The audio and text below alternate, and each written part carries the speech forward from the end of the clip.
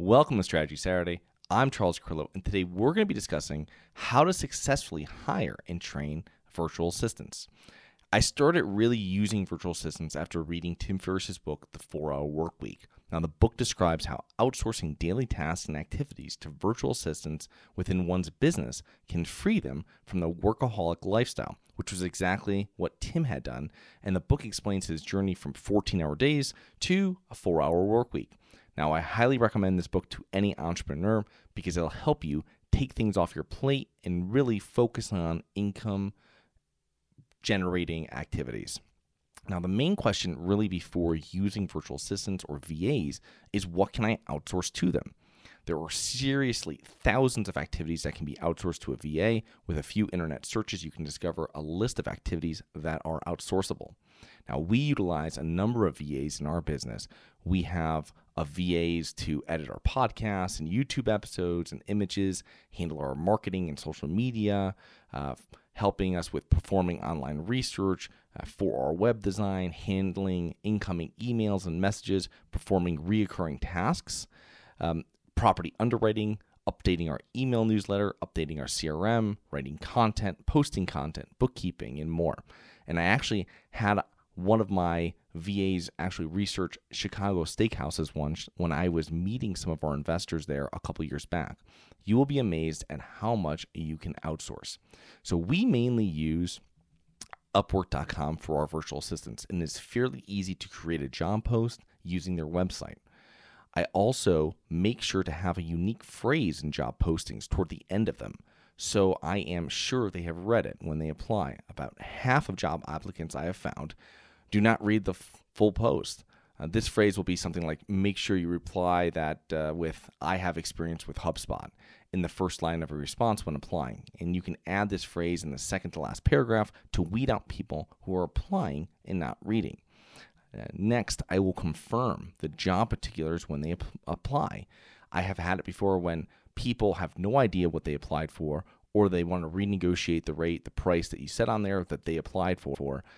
You can just delete these people as soon as this happens. I will always state that we will start off with a couple hours or a few hours a week before increasing their hours. Now, if you have 10 hours of work, tell them you'll start with 2 to 4 hours per week and then grow from there. Now, the biggest mistake I see people make with VAs is that they hire them and think they are already trained. It's completely not true. It takes dozens of hours to train people fully for every hour you are outsourcing. For example, if you're outsourcing 5 hours of work per week, prepare to spend 50 to 60 hours training them over the first couple of months. When hiring, read reviews and job success rates and take this into consideration when you're choosing a virtual assistant. Now, compensation depends on the skills of the person and where they are located, and you set the price you want to pay when you create the job post. Make sure your budget matches the job. I have some highly paid VAs, and I'm not going to pay them to do online research. I hire someone separately to perform research and save their findings into a Google Sheet that I've set up for them. There is no limit of the VAs you can hire. I am always trying to recognize new things I can outsource and then trying to find a new VA or a VA that we already use to take this off my plate. Spend a week and keep track of what you do consistently, weekly, daily, etc., and identify activities that you can outsource and start with a couple easy tasks and then build off of that. Sometimes hiring more than one and see how one does a better job than the other or connects better with you, you can get all of your VAs onto a Slack channel. That's what we do in order to communicate with them easily, and we found that works the best. So I hope you enjoyed. Please remember to rate, review, subscribe, submit comments and potential show topics at globalinvestorspodcast.com. Look forward to 2 more episodes next week. See you then.